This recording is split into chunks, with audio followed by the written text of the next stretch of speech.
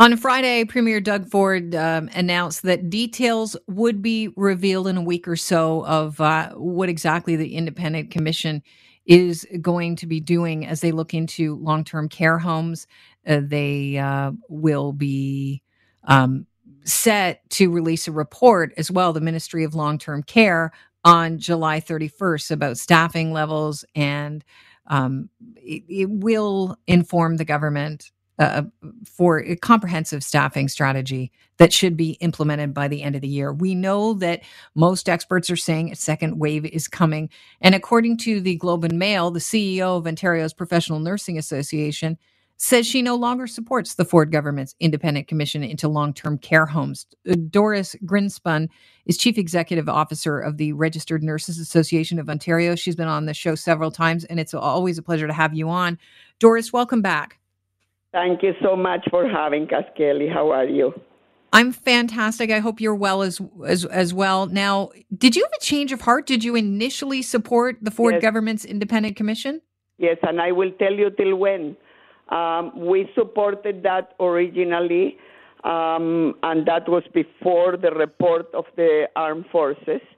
But with that report, we launched our own investigation on how many reports we have done, actually. And lo and behold, I was even astonished and shocked that we have had 35 reports in the last 21 years. And wow. Government after government after government, Kelly, has more or less washed their hands. Because with reports, and I take accountability for that, because RNAO called two of these inquiries, the inquiry of the killing of 8 residents a few years ago, and that inquiry needed to happen, and also we were the ones that called for the public inquiry into SARS, and that was needed because we didn't know enough. The difference now, Kelly, is that we know everything. We know exactly what happened. We know that we were short of PPE, and nursing homes were too late in receiving the support for PPEs.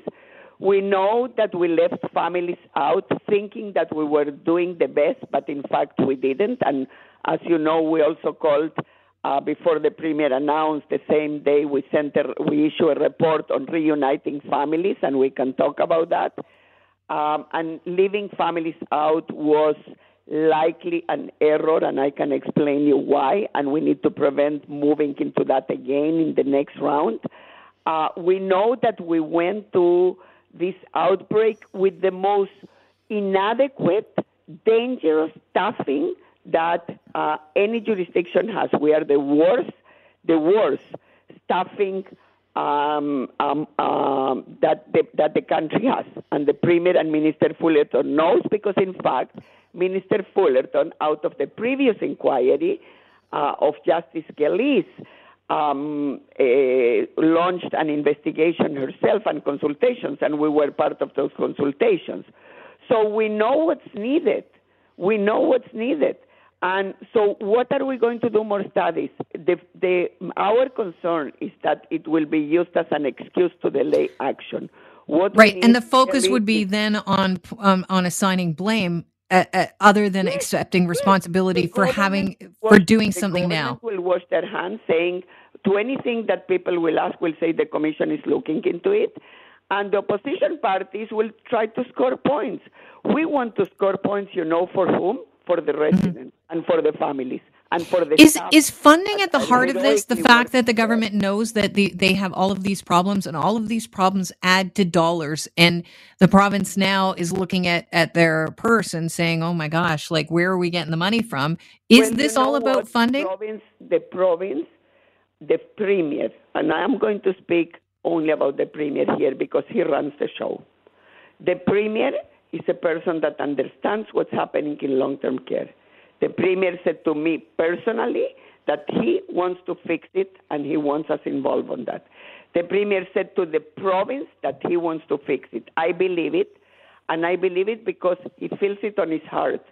Now he needs to put the purse where the heart is. And he will get the credit for that, Kelly, because 21 years, government after government, starting with Mike Harris and all the way to now, has done almost nothing for nursing homes. So yes, he will need to put the money. He also will get the credit for that, and we will be the first supporting that and applauding that.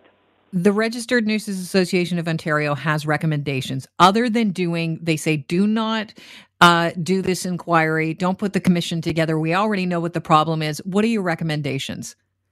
So first of all, we are saying reunite families with residents. And the premier went halfway the other day.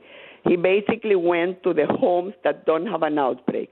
We are saying also the homes that have an outbreak need the designated family caregiver in, because actually those residents need it as much or more because of their condition than others. They are suffering not only COVID, they're suffering dehydration and malnutrition because we are short of staff. So on the issue of short of staff, we are saying we need to move from the 2.7 hours of care a day per resident. Is nothing, Kelly. 2.7 hours is nothing. These are complex people. We are saying we need to move to 4 hours of nursing and personal support care, of which 48 minutes in a 24-hour needs to be an RN. Listen, 48 minutes, It's a little bit more than half an hour. It's nothing, but give us that. 1 hour, 60 minutes needs to be an RPN, registered practical nurse. Again, it's more than what we have, but if you look in the context of 24 hours, we are not asking a lot. 2.2 hours, which is an increase from what we have now of PSW. All in all, 4 hours in 24 hours. This is the minimum, and that's why we are calling it basic care guarantee. Nursing homes, the families and residents and staff need a basic care guarantee, and this is what we are proposing. They also need one nurse practitioner for 120 residents. We know that the 60 homes that already have NPs are doing much better because those NPs are 24/7. They can diagnose, they can prescribe medications, they can prescribe IV, etc. And we need one nurse to do infection control. They don't even have that. Hospitals have a whole team. No wonder they're doing better. We cannot continue to blame the homes if they don't have the resources to do the work. And so we are asking the Premier, let's move now with the solutions, because the air conditioning issue will take 10 years to fix. Residents cannot wait 10 years. The heat waves, combined with the COVID, combined with people with cognitive decline, we need the families in, and we need improved staffing, and we need, of course, the PPE so that we can do this safely.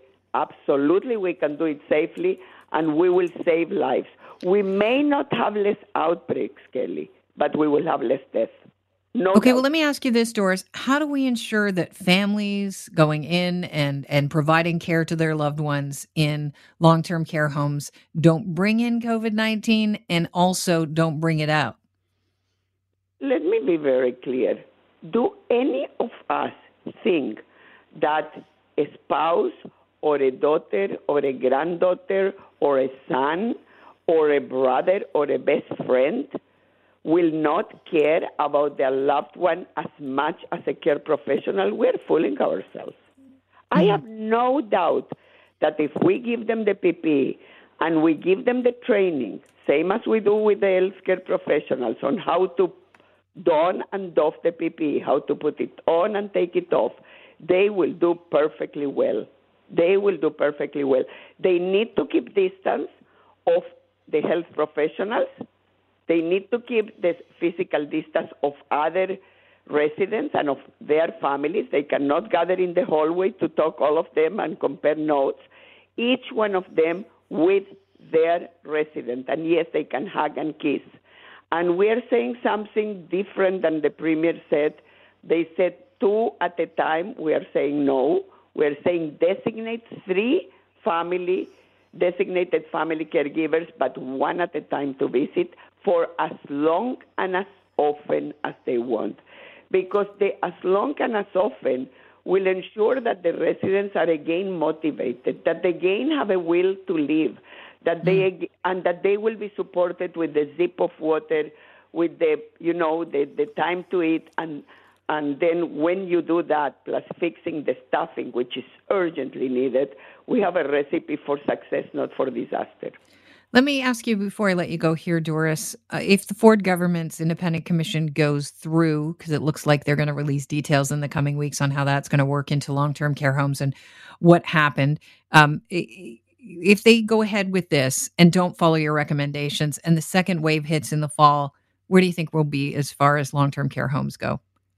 Well, if they don't follow the recommendations, not even in November, these recommendations need to happen now, so that when we start with the colder weather and more is inside the home, that we are well prepared, that the families have the PPE, that they are trained, that the staffing is better. If we don't start now, and hence why we cannot delay with any commission, like if the Premier wants to do a commission side by side of fixing all these pieces that are already well established and known report by report, you need to know in 2017 already the government was going to move with 4 hours of care. We are 2020 and we have not moved. So if he wants to do parallel the commission to appease those that want a public inquiry, which we don't think we need one or the other, then go ahead.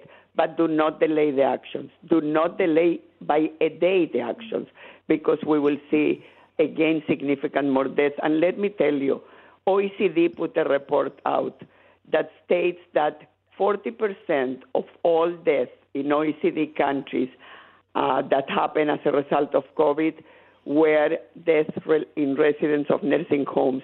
In Ontario, is that's globally 80%. It is unfathomable. It is. I don't want to call legal terms, but it is horrible. It is horrible. Just picture those residents, what they went through. Picture their families. Picture the caregivers that need to live with that. We still will need to deal with PTSD, all of us, about what happened here in Ontario. So we don't need more commissions, more inquiries. We need action and funding. Doris, thank you so much for being so frank and being on the show today. I always appreciate your frankness on the program. Thank you. And by the way, we support the OMA. I tweeted yesterday about closing the bars myself. We are heading in the wrong direction with the inside bars open. So that's a different story altogether. All right. Well, maybe we'll have you back to talk about that a little bit later. Doris, always a pleasure having you on the show. Thank you so much for being here. Thank you. Bye-bye. Cheers. That's Doris Grinspun. She is Chief Executive Officer of the Registered Nurses Association of Ontario. Man, I just love how feisty she is. And she really gets to the heart of the matter, doesn't mess around. I appreciate that.